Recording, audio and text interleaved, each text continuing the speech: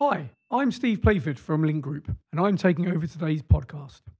The UK Corporate Governance Code is changing, but before these changes come into effect, the Financial Reporting Council, who are responsible for the code, have been holding an open consultation with the wider corporate governance community to ensure that developments taking place are suitable and that companies and boards are fully engaged. As part of this, we had the pleasure of hosting the FRC at two thought leadership events in our Leeds and London offices. So, in this episode, I sat down with David Stiles, who leads the corporate governance and stewardship team at the Financial Reporting Council, to talk us through some of the changes likely to take place, how their consultation's going, and what to expect in the future. The events we held were part of our AHEAD programme for corporate governance professionals. AHEAD is a regular series of in-person events, so if you'd like to find out more and get involved, I'll leave a link in the description. I'm now going to hit play so you can listen back to our conversation. I hope you enjoy it. Fine. Okay, good. So, thanks for joining us today, David. We're here to talk about the UK Corporate Governance Code and the changes that are impending after 5 years. 2018 was the last time that there were any changes to the governance code, so probably overdue. But before we get into that, I'd like you to tell us a bit about yourself and also your role at the FRC. Okay. Well, thanks, Steve, and thanks for inviting me. It's good to talk. And Corporate Governance Code is an integral part of the UK's corporate governance framework. I've been at the FRC for around 9 years. Prior to that, I was a civil servant for 30 years. I dealt with a number of issues in the civil service, well, many of them related to company law, direct shareholder rights, directors' pay, those kinds of issues. And I came over as Director of Corporate Governance and Stewardship at the FRC. And what that means is that my team and I are responsible for the UK Corporate Governance Code, applies to the premium listed sector. Also the Stewardship Code, which is a major code for investors, which we've developed over the past 4 or 5 years or so.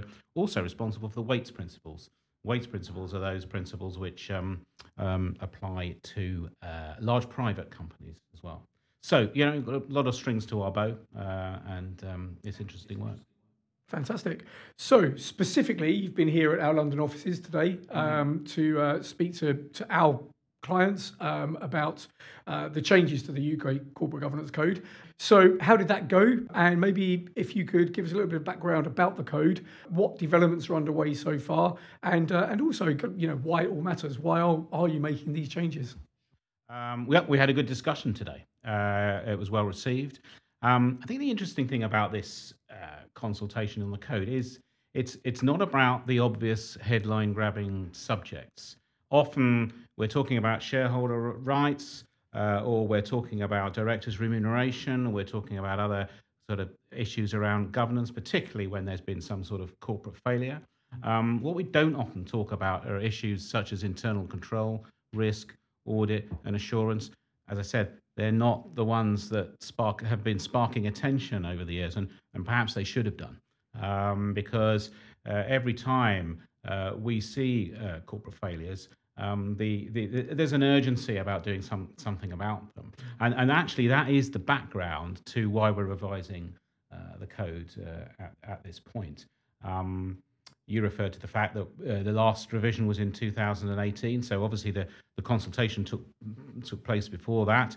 By the time we actually implement the code, 1st of Jan 2025, it will have been more than 5-6 years since the last code. And I think that's good, because there was a tendency for the code to be reviewed every 2 years, and everyone's paying catch up, including us. And now we'd had time for the current code to bed down, and I think companies have, generally speaking, responded very well to the current code. Reporting's improving, and that's really good. And as I said, this it's not. Some people are badging it as a major review. I don't think it's a major review. That happened last time. We really completely restructured the code last time. This review is about Section 4 of the code, which is what we've been talking about as audit, risk, in internal controls. That's where those are the key issues that we're focusing on. Okay, fantastic.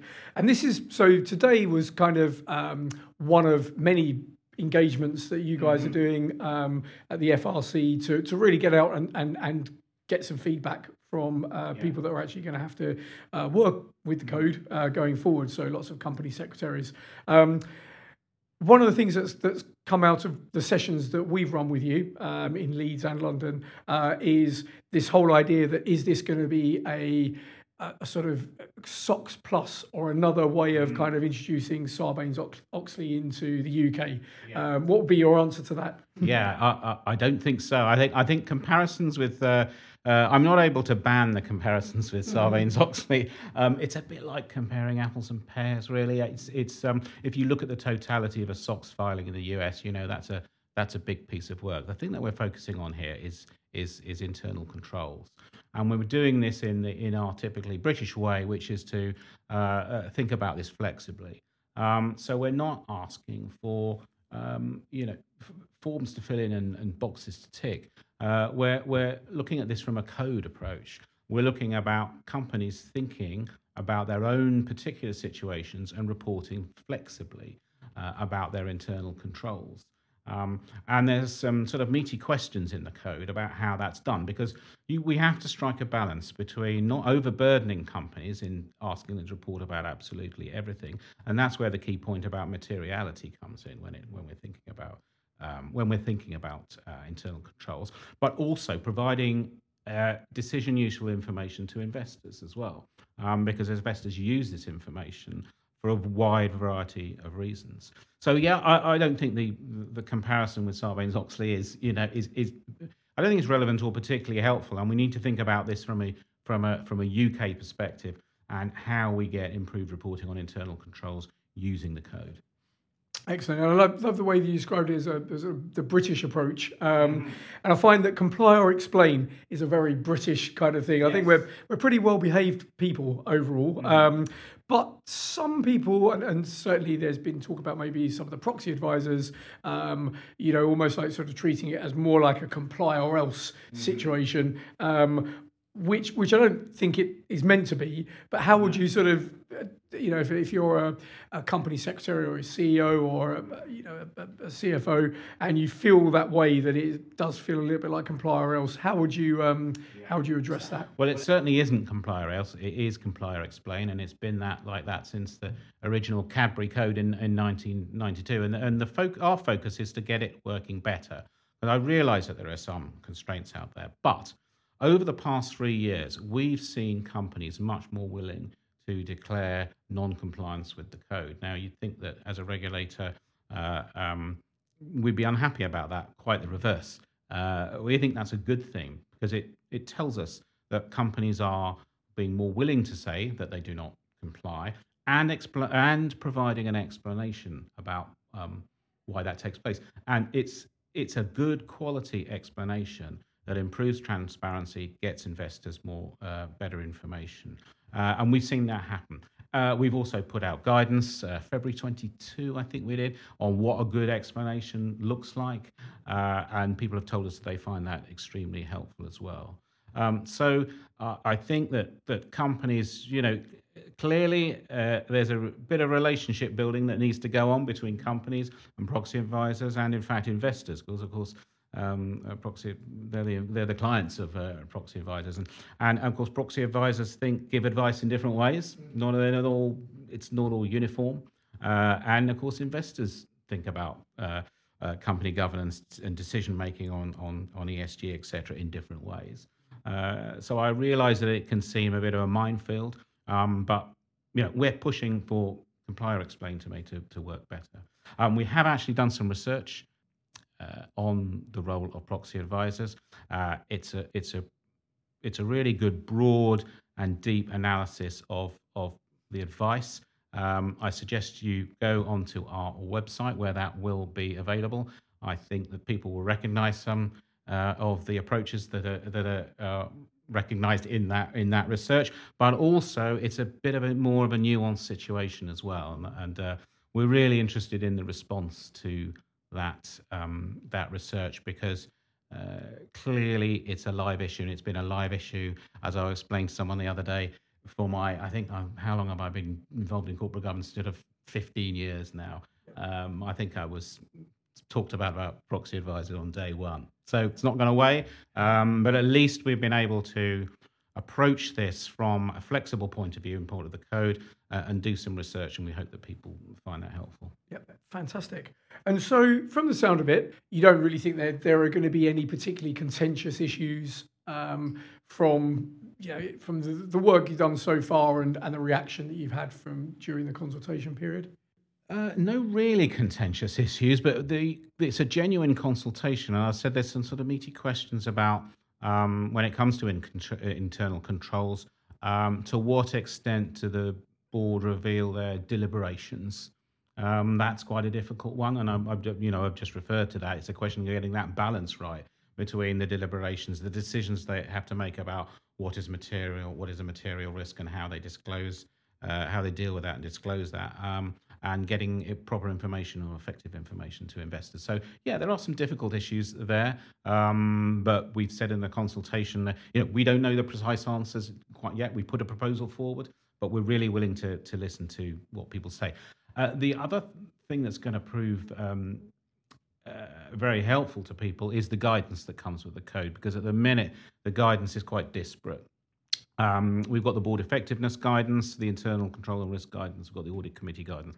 What we want to do is consolidate all of that, make it coherent, introduce new elements to help companies with the new code. That won't be released cold.